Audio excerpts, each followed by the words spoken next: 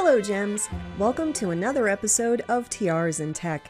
I'm your host, Shelly Benhoff, and today I'm talking to Angela Andrews about getting started in tech.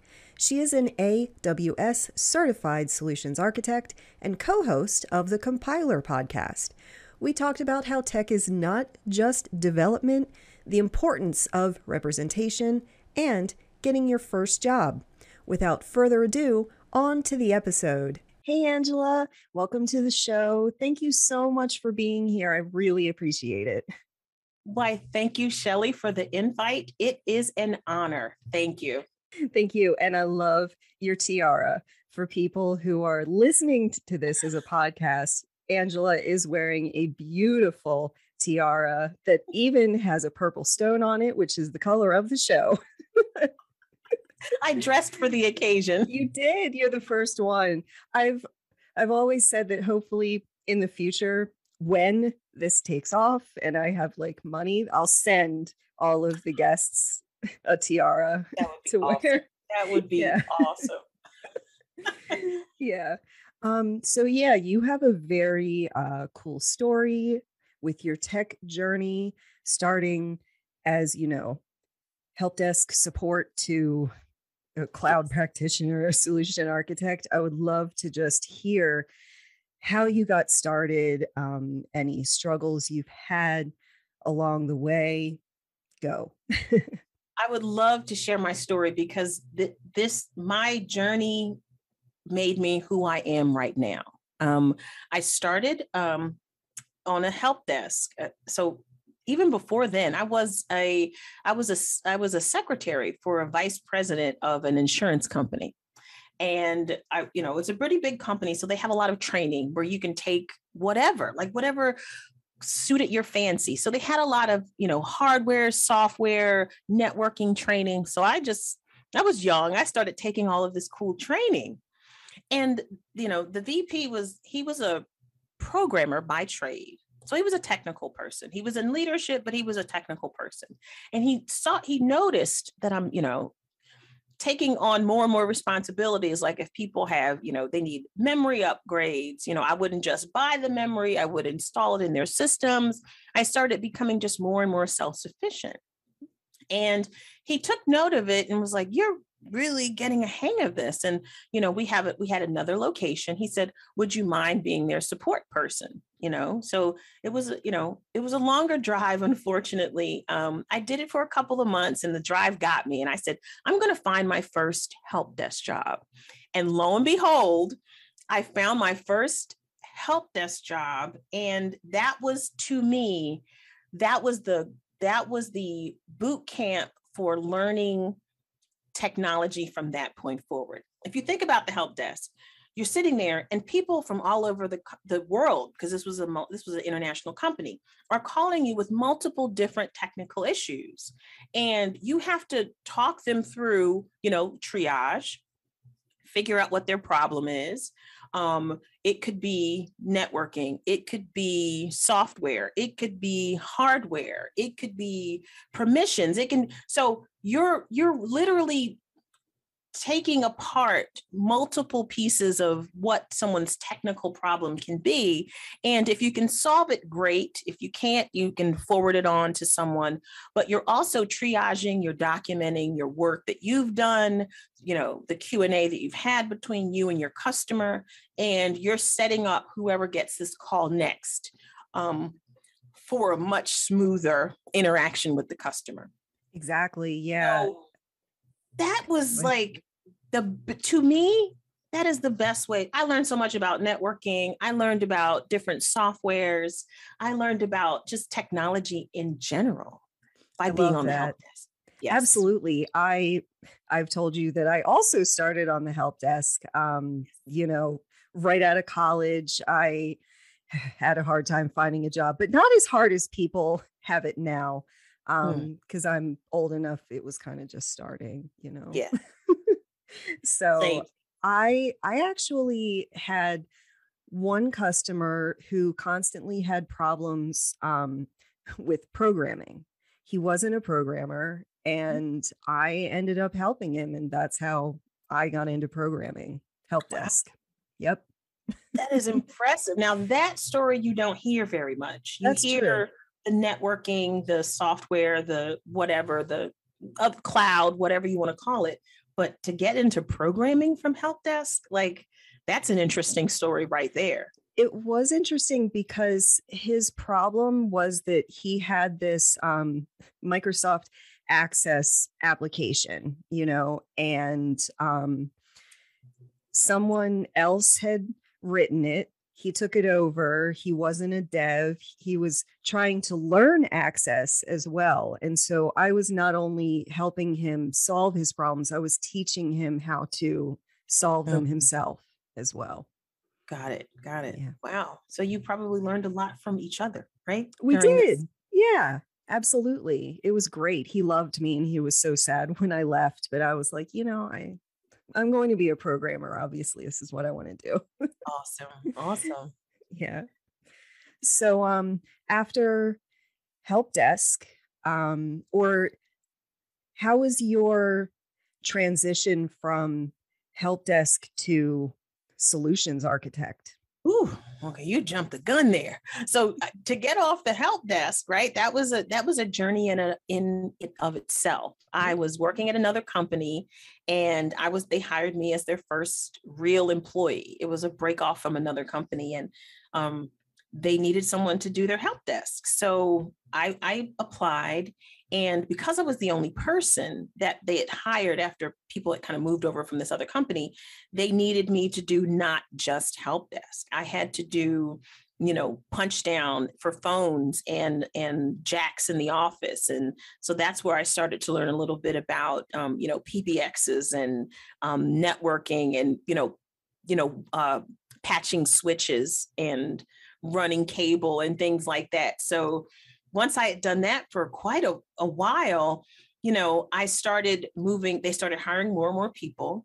So then I started becoming I was a network administrator, which was really networking and systems administration.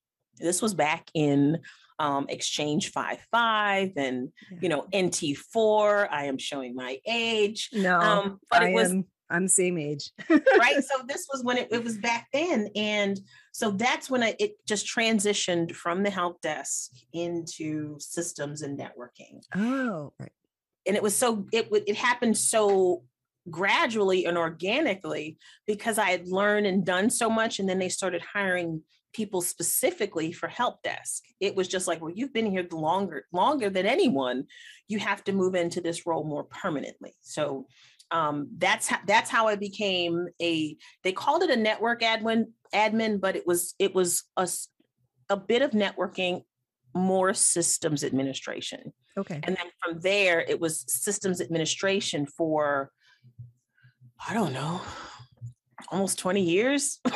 Wow. I had no idea. That's amazing. I will admit that I know very little about networking. The most that I've done last year, I was having Wi-Fi issues at home, and I researched and implemented Mocha in my house. And so it's a closed circuit, and so my connection is not shared outside of my house. And that fixed it.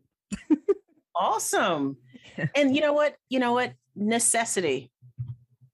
The mother invention. That's how you figure things out because you need to. What else? Exactly. What else is there? You're really forced by necessity to learn and stretch yourself.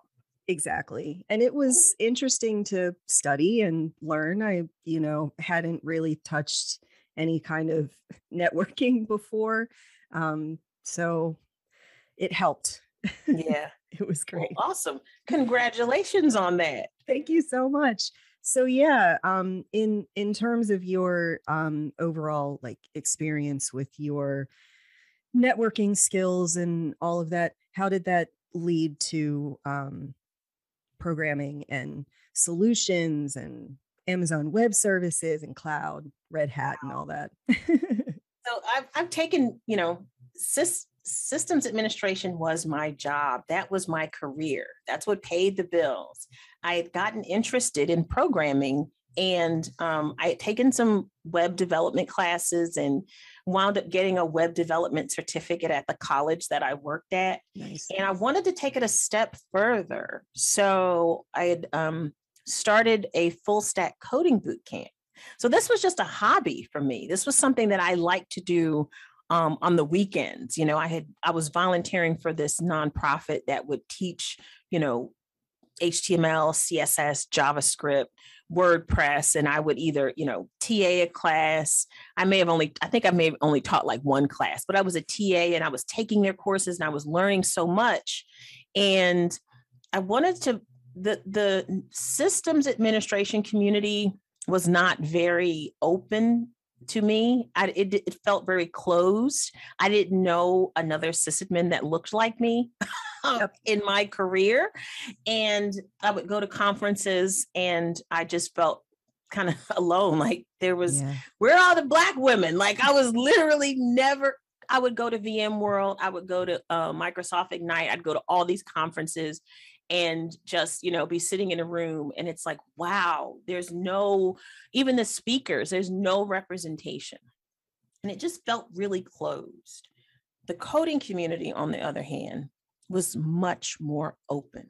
Oh, good. There were much more women, especially in my city. This arm of this nonprofit was really big. This was like the headquarters was here. So it was a lot of, you know, they had done a lot of the groundwork here and had moved into other cities. So I just was like, this is a career choice. I think I want to become a developer. So I'd gone to this full stack coding boot camp for 6 months. And at the end of it, I decided I was a much better sysadmin than I was a programmer. So never got a developer job. I got a newer sysadmin job. Mm-hmm. And, you know, that's when I started getting into AWS. So it was serendipitous. I think learning to program at that level just made me a much more attractive candidate, right? There you go. Mm-hmm. And not everybody can say that, you know. Can I still write a little bit of Python or JavaScript? I'm sure. If I was forced to, I'm sure I could figure it out. But that's how the coding bug hit. And I think how I became a solution architect was I was in this program called Red Hat Accelerators. And you're customers of Red Hat, but you get to learn about Red Hat technologies. Mm-hmm. So I'm a Red Hat accelerator, and a fellow accelerator had just gotten a job at Red Hat. And the minute he got there, and when I say minute, I'm not being facetious. He said, girl, you need to come work at Red Hat. And I was just like, I don't know if that's a good, like, I had just gotten this job after boot camp. I was comfortable. I loved my job. Not a lot of people can't say that. That's true. I love my job. Especially in tech. I loved my job. I loved my teammates. I loved where I worked. I loved everything. Of course, it had its issues, but I thought to myself, you know what? This is probably where I'm going to spend the rest of my career. Wow. And I was okay with that. Seriously, that's how comfortable I was.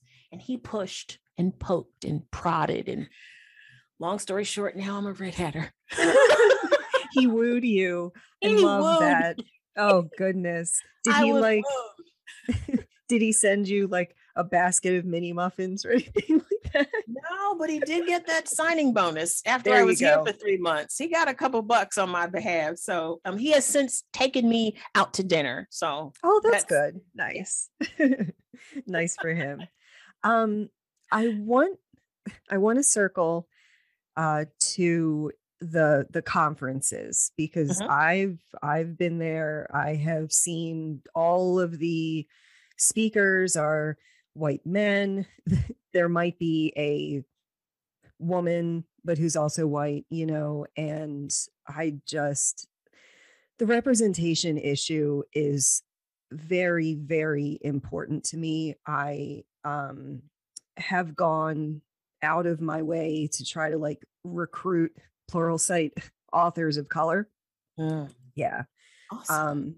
Yeah. And it just, I feel like I don't have your experience at all, but I have traveled the world, and I have been a person in a room of people who are completely different from me.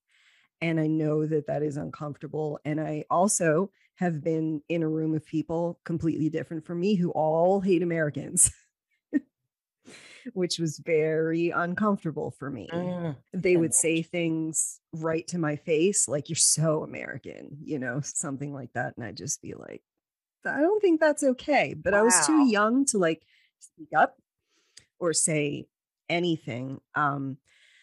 What do you think would help to change that? What support is needed Mm. from everyone? Well, part of it happens at the C-suite in a lot of these companies. The fact that we all work for companies where 90% of leadership looks exactly the same, white male. Mhm. Um, when you when that is the organization, in most organizations, I'm not even singling one out, but you can look at all of these major or minor technology companies and you look who's at the head of it and you say, okay, so this is what tech is. And then everyone's talking diversity and, we want to diversify our pools and things like that. And, when you get down a level and you look at management underneath, it's still the same.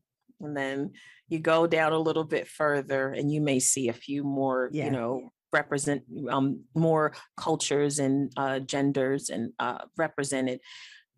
That is, to me, that's kind of where it starts.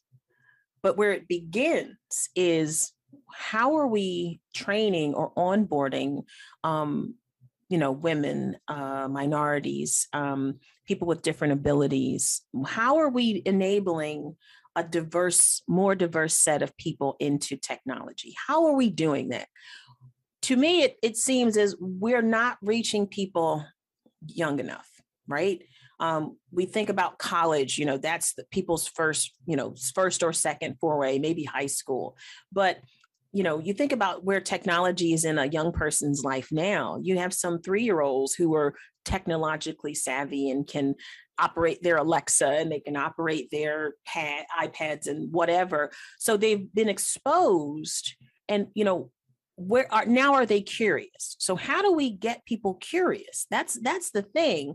And how do we keep them curious? Think about back in the 70s and when most programmers were women, I right? know, right? And then how did that switch when, people were getting forced out of it for one reason, personal or professional reason or another? 3 things. The earlier, the better. Mm-hmm. Exposure is important. Representation is important. So having, your technology teacher kind of look like you, or, bring that image to you at a really young age matters. Yeah. And 3, support. Because, support in any field is important, not just technology, but knowing that the support is there when things get hard or when things get tough. You have someone, a sounding board, who's been in your shoes, who can listen to you. Those 3 things I think are super important. Yet I talk about at the top, but cultivating a whole new generation of people who are interested in technology in such a way that they know how to create, they know how to build, they're curious and inquisitive, and they stick with it, because we're all inquisitive to a certain extent. Like something will cool and will catch our attention, but can it keep our attention? Can it mold us? Can it support us? Can it, do we feel comfortable in the space? All those things are super important. And I know to some that might not sound important, but it really is. When you're not valued, or you don't feel like you're seen, or there's not another person in the room that looks like you or in that space, it's really hard to figure out, well, what's next? What do you do next when there's nothing there that you can kind of strive toward, right? So there's, a multifaceted problem, but if we're really serious about any change, we have to start doing things, at these grassroots levels and at these top levels in these companies. And it has to be more than lip service. Exactly. I was just thinking, I've worked for so many companies. So Black History Month, when this comes up, first of all, you can support Black people and other marginalized groups 24/7, 365. But I hate to see when companies use their Black employees to like promote their brand during Black History Month, and they're not management. They're always just, Mhm. employees. And I'm like, where are your Black executives, Exactly. Like, And where are they the other 11 months of the year? exactly. Just Oh my trot God. them out for February and ta-da, Yeah, and that's just supposed to fly. exactly. Well, at least you get a whole month. I stutter. There's one day in October, International Stuttering Awareness Day. It's one day. One whole day. Our president stutters, like, Exactly. why isn't it like a national holiday? Well, whatever. It shouldn't be Right. that. But I see, but Yeah, to your point, that type of representation does matter. it You know, does. Absolutely. I we, I spent my whole childhood and high school hiding the fact that I was smart and hiding the fact that I was a nerd, and I was like popular, and I was in drama and musical theater and stuff like that, but nobody ever knew that I played with computers in my mm, spare time. I felt like I had to hide that until I was in college. And then even then I wasn't really accepted. I went to a really small college in Maryland, and there were 5 girls in my CS program, wow. 5 out of like maybe 100 or 200 or so. Like it was small, but still, you know. Yeah, and it was just, I don't know why I ever thought, where I never thought I might have problems finding jobs, or I might be talked to in a way that I don't like at work. Yeah. Yeah. And think about your time in high school where you weren't allowed to show the Yep. world your passion, Yeah. that you were a nerd, that you were into technology, and you felt that you had to hide that. Totally. And then Why? people were Like, why stunned. is that? Why? What climate do we live in where a student has to suppress a part of who they are? I You think know it's what I mean? more a woman has to suppress Yeah. who she is. Yeah, And in your, because yes, definitely. In your case, it's like, why did you have to do that? yeah. I uh, I used to watch movies, like old school movies where women were, only meant to be beautiful, to be someone's wife, and to have children. So I had it Mhm. ingrained in my head very early on that I had to find a rich husband and, be taken care of. Wow, that changed. I've been the breadwinner during my whole relationship with my husband. We've been together for 16 years. So at least in college, I finally realized who I was. Good, Yeah. good. Which Yeah. is, a still a formative time in your life. Right. And you were able to grow and show that side of yourself. But, I don't want that for any person where they have Totally. to hide their interests and, what drives them and their passion. And we shouldn't, because that's how you lose interest. When you have to hide something so long, it's like, it's there, but you're putting on all this other stuff so everybody else can see it. And that's what that's what gets the response. That's what people are, they say, Shelley, she's the dramatic actress, and this is what we want from her, and this is what she shows us. But Yeah. you're really giving up a part of yourself when anyone has to do that. When anyone Right. has to do that, it's unfortunate. So we It have to really make it is. comfortable. We have to make it comfortable just being who we are, Yeah. and not having to hide that. And, for all the smart, young women out there that even think about that they have to shrink themselves for whatever reason, because it's not popular, because, it's not necessarily a girl's thing, air quote, just dead that. Like, don't even, if that thought ever pops into your head, know it's the wrong thought and keep it moving. That's it's the opposite of how it should be. And, kudos for those who can stand in their faith and, hold on to that. But I get what you're saying. It's, nobody, it's not cool to be the nerd. Yeah, or it didn't used to be. It is now, because we made it cool. Yeah. You're welcome. We're the ones that made it cool. Yeah, you're welcome, Gen Z. Exactly. You're welcome. Yeah. So, oh my goodness. Yeah. I had something on the top of my head, but I can't remember. It'll come back. It'll come back. It'll absolutely come back. Tell me the story behind your name, Scooter Phoenix. I love this story. So back in, I want to say 2000, I started getting interested in riding motorcycles. And you couldn't tell. I knew I wanted a motorcycle. I knew it was in there. I started taking the motorcycle safety course. I bought a motorcycle and I started looking around like, wow, I wonder if there's like groups where folks, can ride together. Cause I didn't know anyone personally who rode motorcycles. I was just out there on my own saying, I'm going to ride a motorcycle. So I found this motorcycle. It was a women's motorcycle club. And, nice. It was a small club, a couple of women. And, I had met them and I had joined this club. And there's always a mean girl, right? There's always a mean girl. There was a mean girl in this club, and I had a 500cc bike. Everybody else in my club had 600, 750, 1000cc bikes. I had a 500. It's my first bike. Give me a break.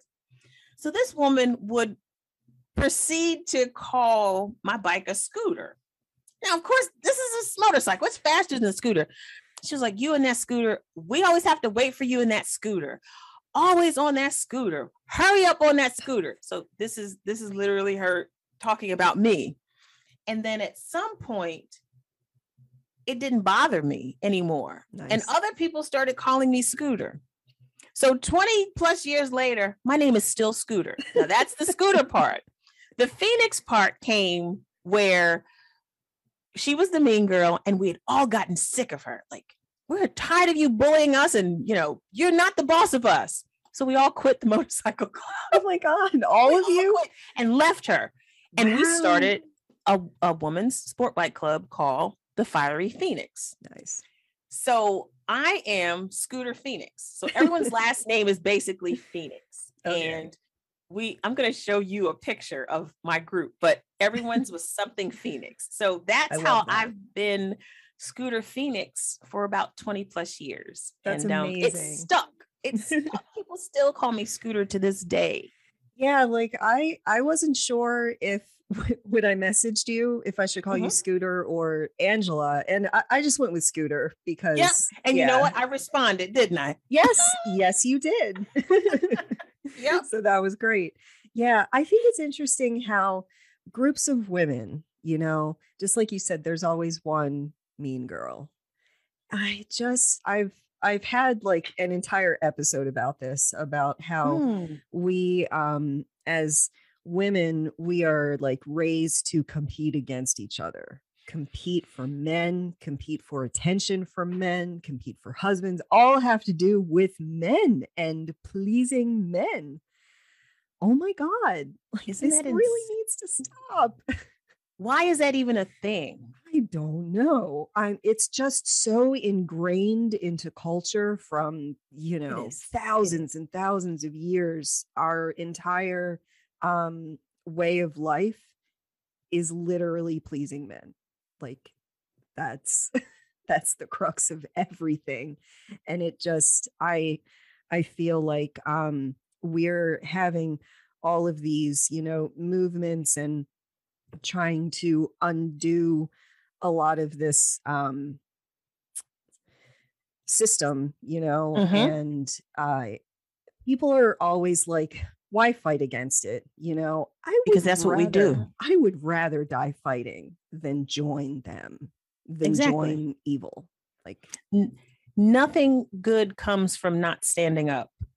Just look at the history of civilization. Yeah. Standing up and saying this is enough has been the catalyst for so much change, not in just our country, but across the globe. That's what we do. That's what we do. Right. And I'm so sad that I did not stand up for myself for a very long time. Like this whole thing, my personality coming out and everything wasn't until 2019 probably. Okay. Yeah. Like I literally just wouldn't, I didn't feel comfortable being myself around people because I was afraid that they would judge me, and I think a lot of people feel that way. They do, because people are going to judge you no matter what you're doing. No matter what my therapist says. Exactly. People are going to judge you. You can be the shrinking violet in the corner and minding your business and not trying to make, waves. Someone's judging you.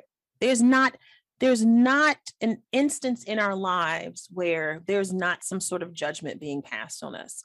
But that's okay, because if we can be comfortable with that, that someone's judging us, it doesn't make us, it doesn't break us. Everyone's entitled to their opinion. Right.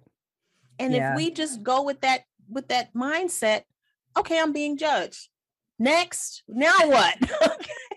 Now that we've gotten rid of that, and I don't have to concern myself with it.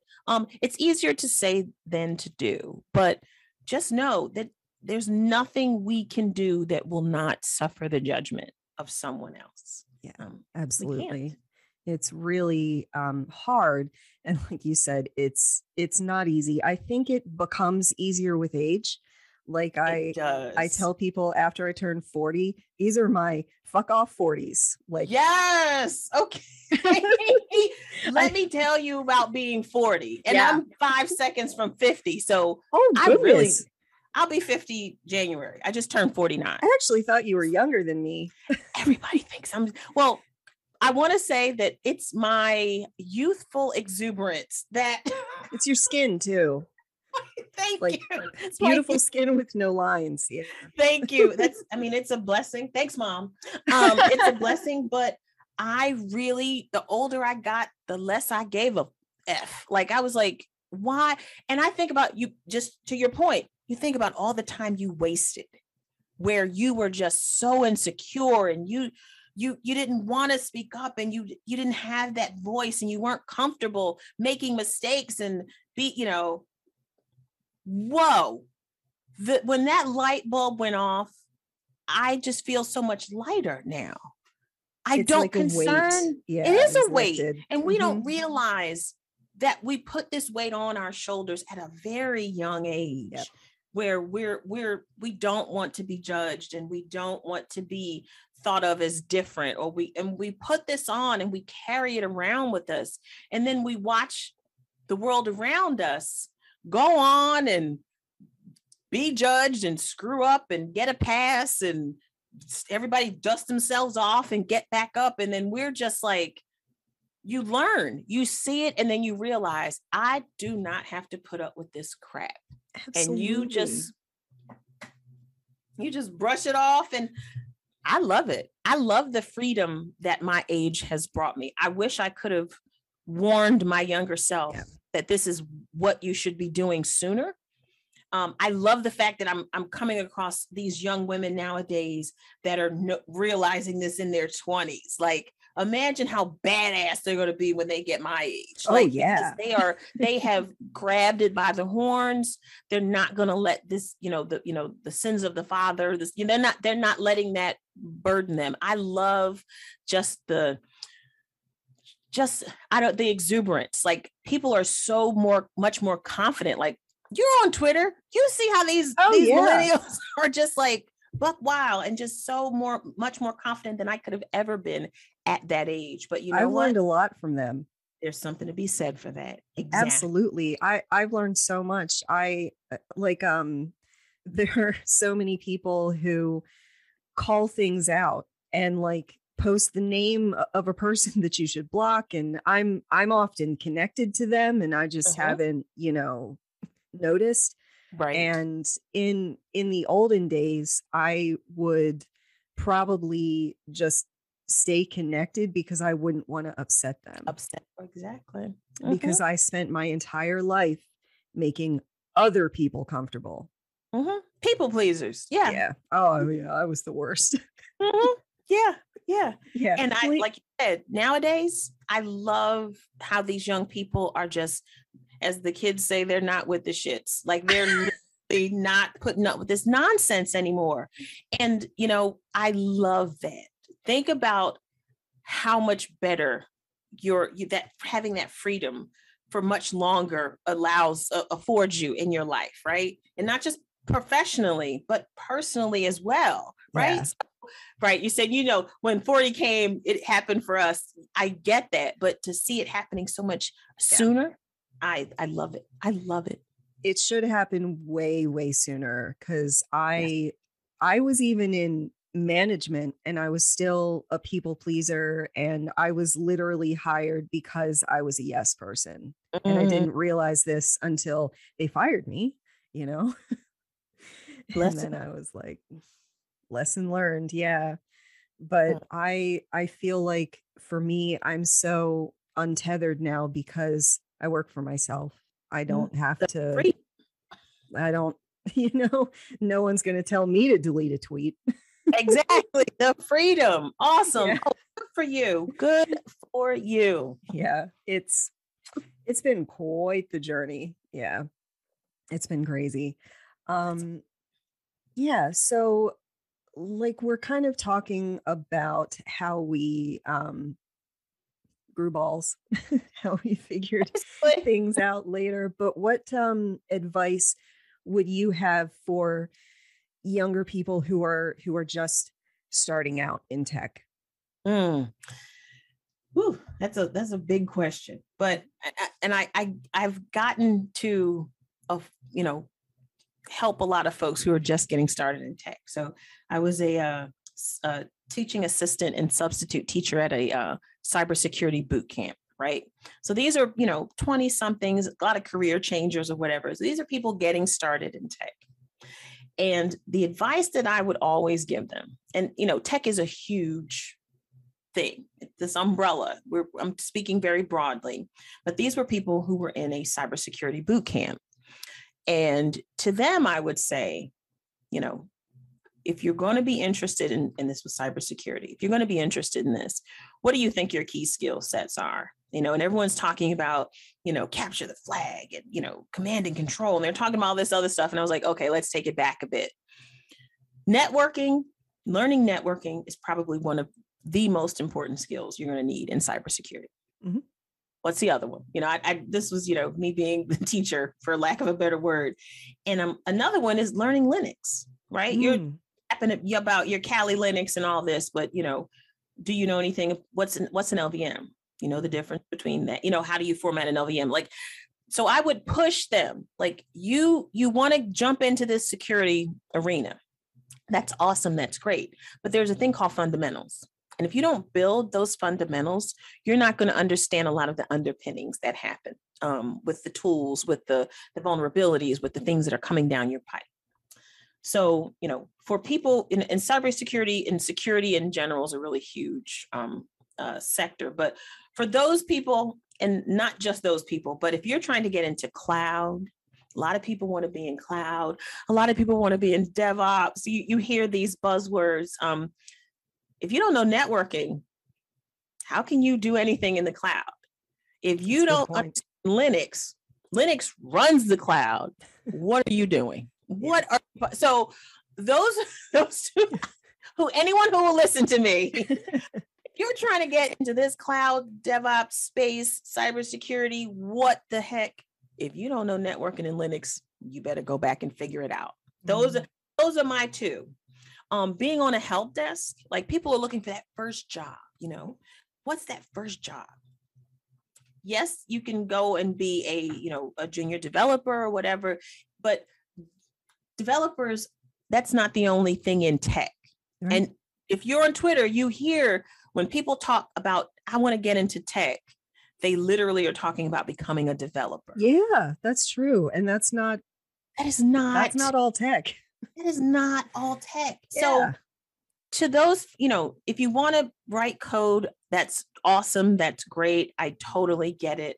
But that's not all tech is, more and more roles are becoming tech that we never thought they were tech in the past. So you think about people who are marketing a particular product. Think about people who market, I don't know, a product, at any company. Say if your favorite API company, right? And you have people that are marketing that. They write the documentation for it. They plan the conferences. They plan the press releases. They're talking about all these things, around this product. We used to call that marketing. That's literally a tech role now.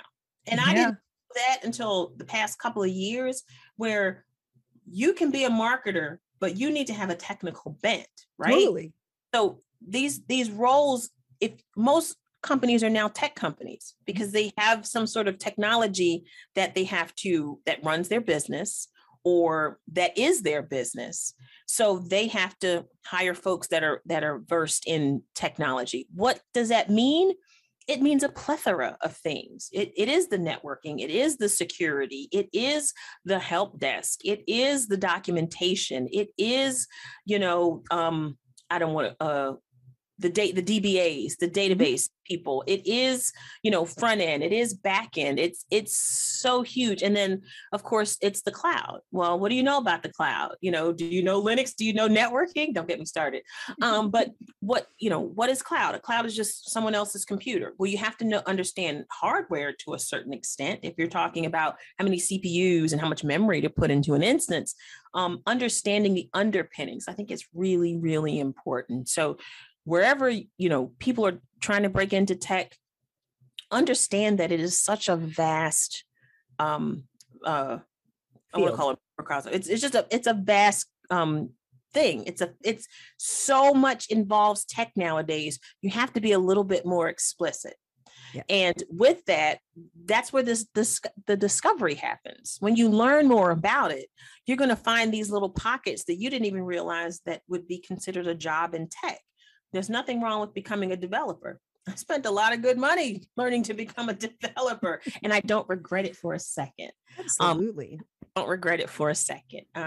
But that's not all there is. So I gave you my 2 tips. Learning networking and Linux you can write your own check that way. Yeah, very true. Tech does pay very well. So it's probably why a lot of people want to get into it at a young age. Yeah. And I don't blame them. No. I don't either. It's, you can make a good amount of money in tech. Yeah. I love that. Yeah. Can you believe that we're out of time? I'm so incredibly sad. Okay. Oh my God. I am so sad. I will have to have you back. But before we go, can you tell us where can people connect to you? Do you have any upcoming speaking engagements, podcasts, social medias? I would love to. So I am on Twitter a lot, probably more than I should be. And my Twitter handle is @Scooter Phoenix. That's who I am. I am also host of Red Hat's newest podcast called Compiler. So if you go to compilerpodcast.com, you can see our past episodes. You can get our podcast anywhere you get your podcasts from. And any speaking engagements, not that I know of, but I'm sure Red Hat Summit is in the spring. And I was host of Red Hat Summit, which is my company's annual tech conference. I may be doing something at Summit. This is me putting it out there. No one has asked me to do anything for Summit. I'm sure they would welcome it. But if they need another host for Red Hat Summit this year, I would definitely jump on it. So nothing. Just see me on Twitter. I post a lot about self-care and taking care of yourself and I love memes. So there you go. Yes, you do. Awesome. Thank you so much. I appreciate all your time, and it was great to talk to you for the first time. It was my pleasure. Thank you, Shelley, for asking me and extending the invitation. I appreciate it. Sure. If you want to support us, please like, subscribe, and share this episode with your fellow gems. Let me know in the comments what other topics you would like me to cover, and follow Tiaras in Tech on social media. Thanks for watching or listening, and have a great day.